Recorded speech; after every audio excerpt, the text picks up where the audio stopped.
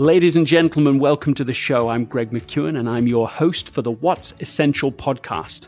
I'm also the author of Essentialism, the disciplined pursuit of less, and my goal is to decode exactly how to design a life that really matters, because if you don't prioritize your life, someone else will.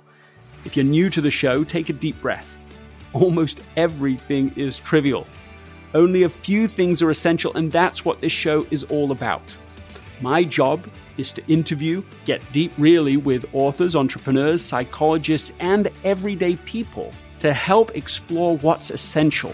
Through a process of listening, unpacking, and going deep with each guest, we turn each episode into practical advice for intentionally planning and living in order to move forward.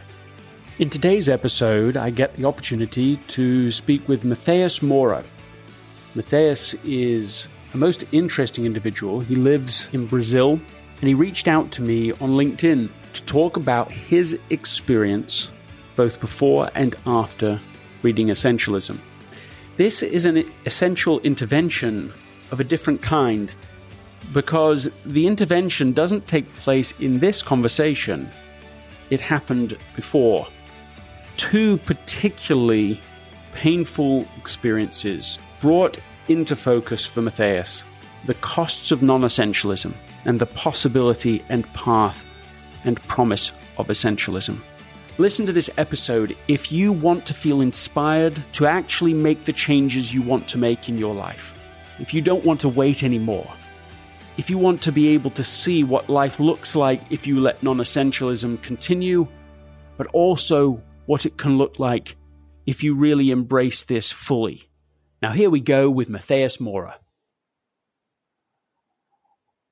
Matheus, are you there? Yeah. Hi, Greg. Well, this is great to have you here. Thank you for taking the time to talk. Oh, thank you. It's such a pleasure to me to talk to you. Matheus, will you just begin by telling us your story? Yes. So my story begins in December of 2017. I can say I was having a very, very non-essentialist life. I was very pressed on the work. I was recently promoted to be a manager on my work. And also I was in the end of a long relationship. So all that pressure started to give me some weird sensations. And later on, I discovered that I was having panic attacks. I went to the doctor and took some medicines, but also I decided to change the way that I was living. So I decided to take a month away of my work and try to see the life with a new perspective. In that month, I traveled to Toronto to study English for a month and had an amazing time there. It was so valuable for my life. And also in that time, I met a girl who used to live in the same city that me, here in Porto Velho. And she was moving to Boston, but first she was visiting some friends in Toronto. What city are you from? I'm from Porto Velho. It's a city in the middle of the Brazilian Amazon forest. Describe either what you see right now or just the environment that you live in. Okay, well, I'm looking through my window and I see a lot of trees and a big river called Madeira River. Porto Velho is a medium city. You know, we are very far away from the big cities of Brazil like Rio de Janeiro or São Paulo. And it's a quiet city. It's the capital of my state, Rondônia. And so you meet this girl in Toronto. She's also from your same city, but she's traveling as well. Yes, she was moving to Boston because she has family there. Her name is Diana. When I came back to Brazil, we were still in touch. When I came back, I was pretty decided to take a time away from Brazil, like doing something else in the world. I wasn't loving my work anymore, and I wasn't decided to take the life that I was living in that time. So I started to talk with some professors of Canada, and we had that professor from University of Ottawa who became interested in my research. Months later, I traveled back to Toronto, to Ottawa as well, and I decided to go to New York City to meet Diana. We spent 4 days together in New York, and then I came back to Brazil again. And weeks later, she called me and she said, "Well, I tested 5 times for pregnancy here, and I'm pretty sure I'm very pregnant right now." She was pretty decided to come back to Brazil. She wasn't loving to live in Boston anymore. So she traveled back. We started our family together. And later on, we discovered that the baby that we were waiting was a girl named Elena. And I think when she came back and I started to see the belly growing up, that sense of responsibility was growing up inside me again. I started to work a lot again, feeling the anxiety. And I remember I was very focused on the work. There are some villages here from Porto Velho. They are small villages, like fishermen villages.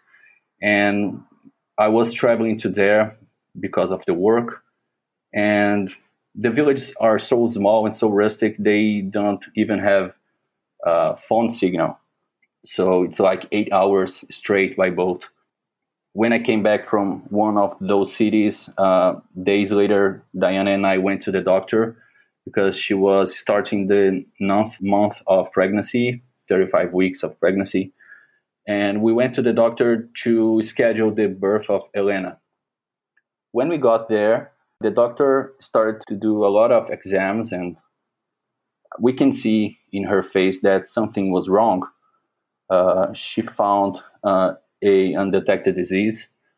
So we left the clinic, went straight to the hospital, and Diana went straight to the surgery room. 1 hour later, the doctors called me in a private room, and they said, "Your girlfriend is fine. Your daughter was born, but she is sick. She's anemic. There's something wrong. We are trying everything, but you have to prepare yourself because she could die today." Wow.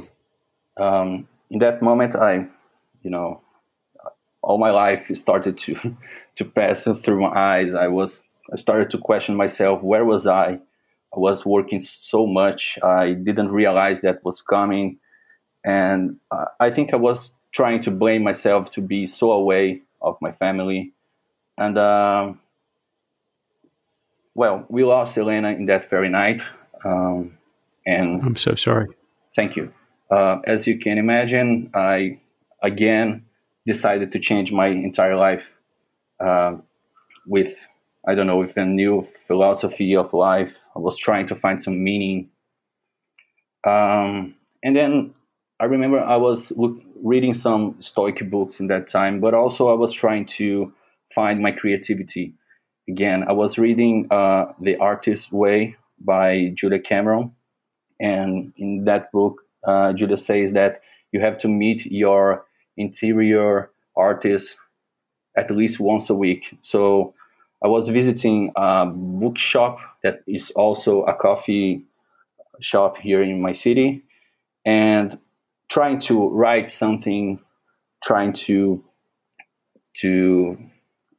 find some pleasures, but it was really hard to write something in that time, trying to align my ideas. And I remember one specific day I was selecting books to buy, and I was holding like 5 or 6 books in my hand. And I came across with a book called Essentialism. I don't know if you know this book. It's from Greg McKeown. And it's a great book. You should try. And that word, essentialism, grabbed my attention because I knew the concept of minimalism, but I didn't know that there was a different kind of philosophy called essentialism. So I started to read your book immediately. And right in the beginning, I saw your story about the meeting that you had the day that your baby was born. And when I was reading that, I was thinking, this guy could be me, because I probably would do the same on months before. I was really identified with your book. And I remember I studied the book. I didn't just read, I studied, took some notes, and tried to apply everything in my life. And it was really amazing to read something like that, because it was a way to guide my life again. I think this is my testimonial about essentialism. What it did for you is it helped you to take control of your decisions, of living by design, not by default, not by what else is going on around you. It sounds like it gave you permission and also some principles and practices to really do what you felt was the right way to live life. Yes, precisely. When I was reading, I was linking with all of the things that I was doing in my work, like saying yes to everything that my boss was asking me. I was trying to be a manager that he was trusting on me to be.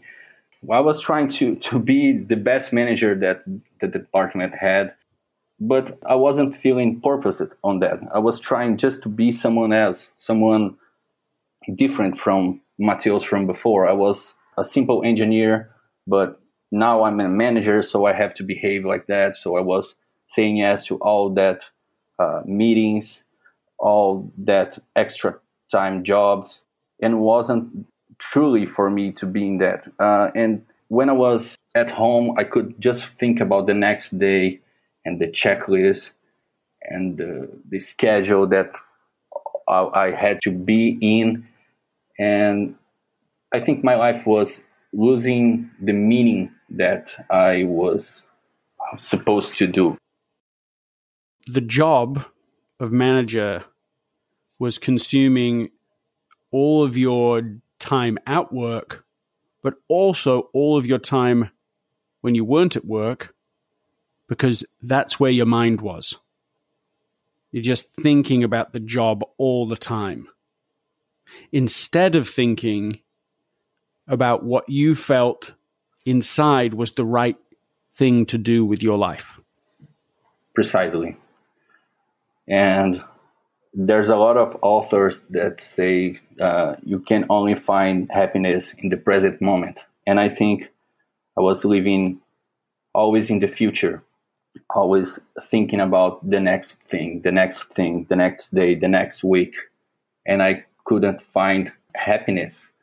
I remember I had this reflection when I was in Toronto, because I was living the present day every single day. I was trying to enjoy my days there on English classes, or I don't know, at bars.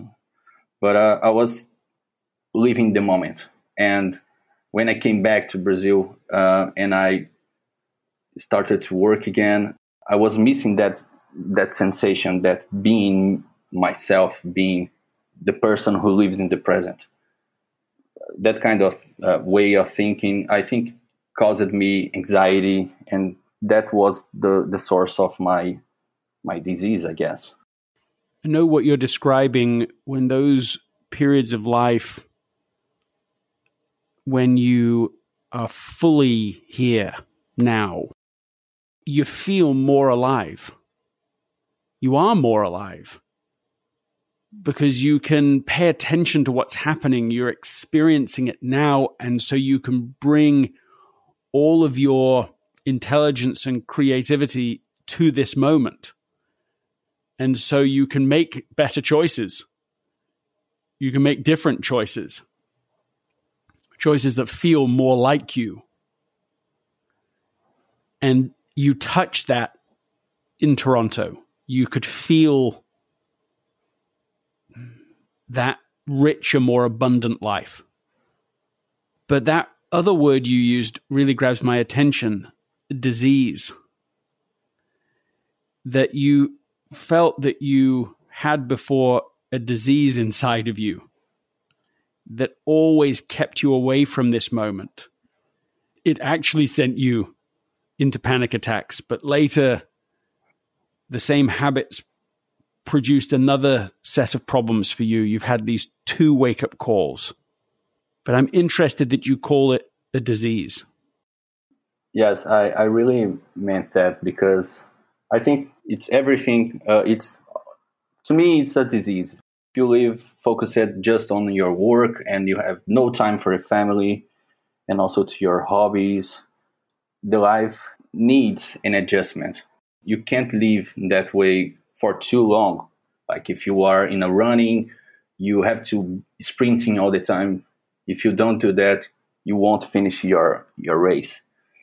So it causes me, I was always tired. I was always without patience. I was always away of the present moment. And I remember when I was reading your book, there's a lot of notes on my notebook quoting your phrases. And I usually write in black ink and in red ink. I took some personal notes linking to things that are happening in my life. So I remember that I had to stop doing that because I couldn't read properly the book because I was stopping too much thinking about things about the work and things about that I had to do. So I decided to read it and then coming back and read again just the highlights and then deciding the plan to change that situation. At first, it was hard even to concentrate enough to read. You had to really... This episode is sponsored by Shopify. Selling a little or a lot. Shopify helps you do your thing however you cha-ching. Shopify is the global commerce platform that helps you sell at every stage of your business. From the launch your online shop stage to the first real life store stage, all the way to the did we just hit 1 million orders stage. Shopify's there to help you grow. So whether you're selling scented soap or offering outdoor outfits, Shopify helps you sell everywhere. From their all-in-one e-commerce platform to their in-person point-of-sale system, whenever and whatever you're selling, Shopify's got you covered. Shopify helps turn browsers into buyers with the internet's best converting checkout, 15% better on average compared to other leading commerce platforms. So sell more with less effort thanks to Shopify Magic, which is your AI-powered all-star. In my experience with every business that I have built, including this podcast, there are breakthrough moments, and those moments are often the result of finding the right partner. And I think that's a way to think about Shopify, because no matter how big you want to grow, Shopify gives you everything you need to take control and take your business to the next level. Sign up for a $1 per month trial period at shopify.com/Greg, all lowercase. Go to shopify.com/Greg now to grow your business, no matter what stage you're in. Shopify.com/Greg. Be deliberate in saying, okay, I am going to read this. Yes. Otherwise, I will be pulled back immediately into the noise of work. But you did that. You made that deliberate choice. You made a trade-off. Yes, I did. And I remember I think I'm the guy, at least on the Brazilian version of your book, there's a table that says when you are non-essentialist and when you are essentialist. I'm always the non-essentialist guy. I was reading that and said, oh my God, Greg knows me because this is me all the time. And I started to do like a plan to change, creating time and space in my agenda to be present, to be with my family. And I felt that I was recovering myself from that noisy life that I was having. What specific changes did you make? Well, considering that I didn't have the clarity to decide what was essential for me, at least accepting, of course, family, but in the work, I knew that a lot of things, the major part, was non-essential to me. So that part of exploring my life was really, really quick. It was fast to do because I knew what I had to eliminate. So the second part, I started to eliminate all the projects that doesn't fit me, and I decided to say no, but explain to my boss and to my colleagues why I wasn't involved in that anymore. And they understood immediately. I think the loss of my daughter helped me to justify the decisions that I was taking that time. And I was barely forcing myself to do things that I like, biking and running and reading. So I was creating space of my life, blocking my agenda to have some time, quality time, if you will. The effects of those decisions appeared immediately. Like in days, I was feeling better, less stressed, and I can say healthy. It's like you became quite bold. That level of loss, that heartbreaking loss of your daughter, just freed you from feeling you have to do what everyone else thinks you ought to do or what everyone else seems to be doing. And so you went and had these conversations with your manager, with your colleagues. You actually just went to explain to them, this is what I should be doing. These are the projects I should be working on. These ones I don't think I should be working on. You changed your behavior in your own life to make time to exercise, to do things that were meaningful, and also with family. And the combination is that in a very short period of time, you seem surprised how quickly you felt different and restored and renewed. Absolutely. I was analyzing that it's so hard on the beginning to do that. I was scared about saying no to people, and I was scared of the consequences that actions could do, but I decided that I had to try, at least trying to say no more often. You say in your book that at least people can, judge you, but then they start to respect your decisions. And it happens right as you write it on the book, because it was everything you said. My boss, in the beginning, he asked me some urgent meetings, like from in extra times, and I remember I was saying, no, I can't go there because I have to go to the doctor, or no, I can't go there because I have something else scheduled. And he said, yes, but you are a manager. You have to be there. And I said, I'm a manager, but I'm not a platonist. I have a life outside. So I said to him that I wasn't available all the time. If you asked me earlier, I could be there, but I can't cancel the compromise that I have. So I'm sorry. And in the beginning, he was mad. I got mad. But then I felt like he started to respect me more. I think a lot of people listening to this feel the same fear you're describing. they feel that if they were to push back and say no, or to even just push back and explain, oh, I already have a commitment, so I can't do that, they think, oh, I'd just be fired. Or I don't know, they're just fearful of it. It's not even like they know what they think would happen. It just feels too awkward, too scary to even attempt it. What gave you the courage to have those conversations, even though you felt fear? Well, I think I didn't have much to lose because I was feeling awful. I remember I was thinking, well, I have to try to change. I identified that kind of situations on work were the source of why I was feeling in that way. I couldn't change my life if I didn't talk to the people in the work and modify my posture there.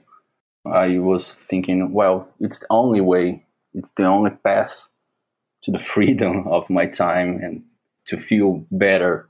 I have to face it. So I think that was the courage, the way that I changed.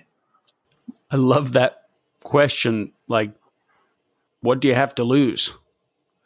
This is already making me miserable. This is already burning me out.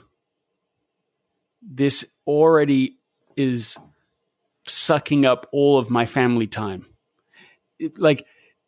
I don't want this life. I want a different life. So what do I have to lose from at least trying to do life differently? If the way I'm doing it isn't working for me personally, it's not working for my relationships, it's not producing great results at work, why not try the essentialist path? The non-essentialist one is the worst. I think it's hard to be in the cycle of essentialists. It's like the PDCA that we have on Project Manager. You have to plan, you have to do, you have to check and take action. I don't know if you know that cycle.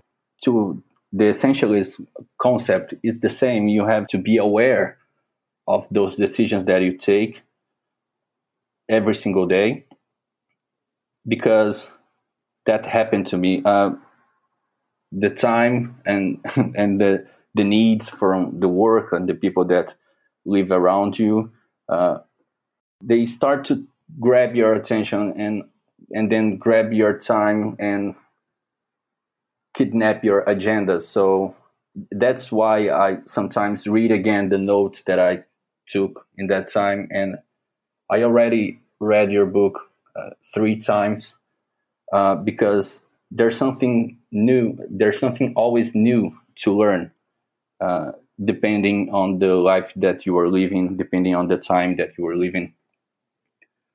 So you need to protect your time. You need to protect your life in that context. Yeah, I love this idea and this reminder for all of us that we need to protect life. That if we believe that life is precious, then it must also be protected. It's worth being careful with it and not using it up reactively and thoughtlessly and frantically, and all in the name of just that's how people normally do it. That's how managers are normally expected to work in your company. That isn't a good enough reason to make choices like that. That's not enough of a reason to do life that way. And listening to you, I feel inspired myself to reevaluate, to remember that life is a choice. And though we can't control the consequences of our choices, we can take responsibility for them, take control back, and make choices more carefully and thoughtfully. And that sometimes when we do that, we even give other people around us permission to reevaluate and rethink the way they're making choices. That's really the thing that I was thinking when I told you. I think I learned the lesson that time. I think I'm not going to be the same anymore after, living that horror movie of losing my daughter, but also being blind to the situation. To prove that last December, 1 year ago, we had an amazing news that Diana was pregnant again. And in that time, I remember that I decided to be more present, to live that properly. And of course, I spent most part of this year at home, but I had a lot of work to do as well, doing home office. And I can say now that I lived the waiting of our son, Leonardo, that was born in September. Congratulations. Thank you. I can remember much more comparing to Elena's pregnancy. So I remember when I sent you the message, I was typing on my computer and I was sometimes stopping and looking at him and saying, yes, I'm grateful for taking that decision of changing my life, because I had a lot to lose not paying attention what I was living. That's a really beautiful description. Imagining you there pausing and looking at your son.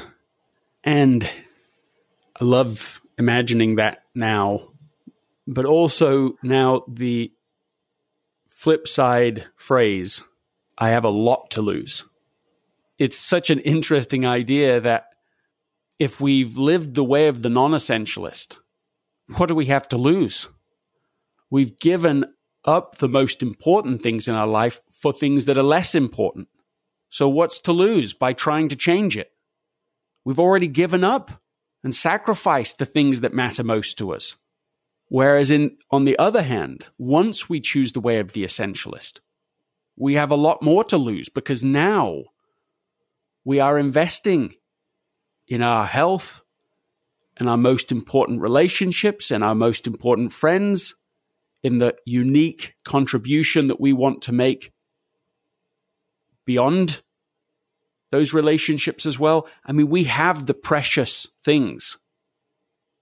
And that's what that moment means to me as I listen to you, is, now I have some of the fruit of essentialism. I don't want to lose this. I want to protect this. I'm so glad I've invested here. And if you think how much we could lost when we weren't aware of that we were living on a non-essentialist life, I mean, what we could be experiencing, I think we have to open our eyes and trying to see the life with this new perspective. Leonardo, my son, always starts to cry when I grab my phone and text to someone. I think he doesn't like phones. So he's my reminder to be present in that moment, to say, okay, you won. That's another powerful visual, to imagine your son somehow aware, even at his young age, whether you're really there or not, whether your attention is with him or not. They do notice, our children. I know that I need to be more present and be more of an essentialist myself. I once went on an extended vacation, all of us as a family, and we went to a country where we were going to be out in the jungle. It wasn't Brazil, but where we were, there was no internet in the home where we were going to stay. And we could have paid extra to have the internet, but I wanted to be present, and we all wanted that. So we didn't get the internet package. And so for 2.5 weeks, there was no internet in our lives. And we still talk about that time. My children still talk about that time. It was so present when we were together, when we were playing together, when we would go off and travel and see things. I do think they can really tell and feel the difference. It's a powerful idea that they notice even starting that young. What would you like to say in conclusion for other people who are at different stages on the journey? Maybe someone's listening to this and they want to get out. They don't want to be a non-essentialist anymore and a non-essential life, but they're afraid. Or maybe they want to escape, but they feel they have a lot to lose by asking new questions and pushing back on their manager or changing their habits. What would your final words be to them? I think the problem sometimes isn't just you don't have time for yourself, but I think the problem it's the amount of time that some work or some activity requires from you. And also sometimes it's the importance that you give to something. For me, I was guilty not to perceive what was noise and what was really fundamental in my days. So when I realized that, I knew that that lifestyle wasn't bringing me to my objectives. So what I can say is you have to first stop for a while and decide what is the main goals in your life, and then you have to analyze if everything that you are doing it is guiding you to there. Because if don't, maybe you are just, I don't know, losing your time. Yeah, what you're saying is that there's always a really big downside to non-essentialism. And that is the opportunity cost of something really important and essential. And that figuring out what that is and focusing on it and evaluating every other decision in life about whether it's helping to get you to that end is a great way to think about your decisions. It's one decision that makes 1,000, so that you can make sure that every choice reinforces and takes you towards the things that matter most. And so that we aren't sacrificing those things without really knowing that we're sacrificing them. Giving up something valuable, precious, for things far less valuable and trivial in comparison. Matthias, it's been a real pleasure to talk to you today. I know I speak for everybody else who's listening. It's humbling to hear of your story, to benefit from your wake-up calls, from the painful experiences too. and we're in your debt for sharing them. We've all made mistakes. Every person listening to this has valued things that weren't valuable. Even though their stories are different to yours, we all relate. We're all in this together. And to hear both parts of the story, the before and now the after, the wiser Matthias in this second act of your story. And for all of us listening to this, we're interested in your next act, the third act, the next big part of the story for you and also for us. What can we do now that we're waking up? What can we do now that we remember that we can design our lives around what's really essential instead of just letting it be led by the non-essential stuff around us? What is possible if we ask what's essential and start to eliminate everything else? Matthias, thank you for being on the What's Essential podcast today. Thank you. Thank you, Greg. It's a huge pleasure to me share my story and talking to you. Thank you. Ladies and gentlemen, Essentialists, one and all, we've come to that moment again, the end of the show. Thank you really sincerely for listening. It's been amazing to see what's happened already with this show. The show has become, in fact, the top 3% of podcasts globally within just the first 5 months of its launch. And that's because of you. You have made this special. And I want to end, as I always do, reminding you that if you don't do anything else, just ask what's essential and eliminate as much as possible everything else. This episode is brought to you by the Yap Media Podcast Network. I'm Hala Taha, CEO of the award-winning digital media empire, Yap Media, and host of Yap Young and Profiting Podcast, a #1 entrepreneurship and self-improvement podcast where you can listen, learn, and profit. On Young and Profiting Podcast, I interview the brightest minds in the world, and I turn their wisdom into actionable advice that you can use in your daily life. Each week, we dive into a new topic like the art of side hustles, how to level up your influence and persuasion, and goal setting. I interview A-list guests on Young and Profiting. I've got the best guests, like the world's #1 negotiation expert, Chris Voss, Shark Damon John, serial entrepreneurs Alex and Layla Hermosi, and even movie stars like Matthew McConaughey. There's absolutely no fluff on my podcast, and that's on purpose. Every episode is jam-packed with advice that's going to push your life forward. I do my research, I get straight to the point, and I take things really seriously, which is why I'm known as the podcast princess and how I became one of the top podcasters in the world in less than 5 years.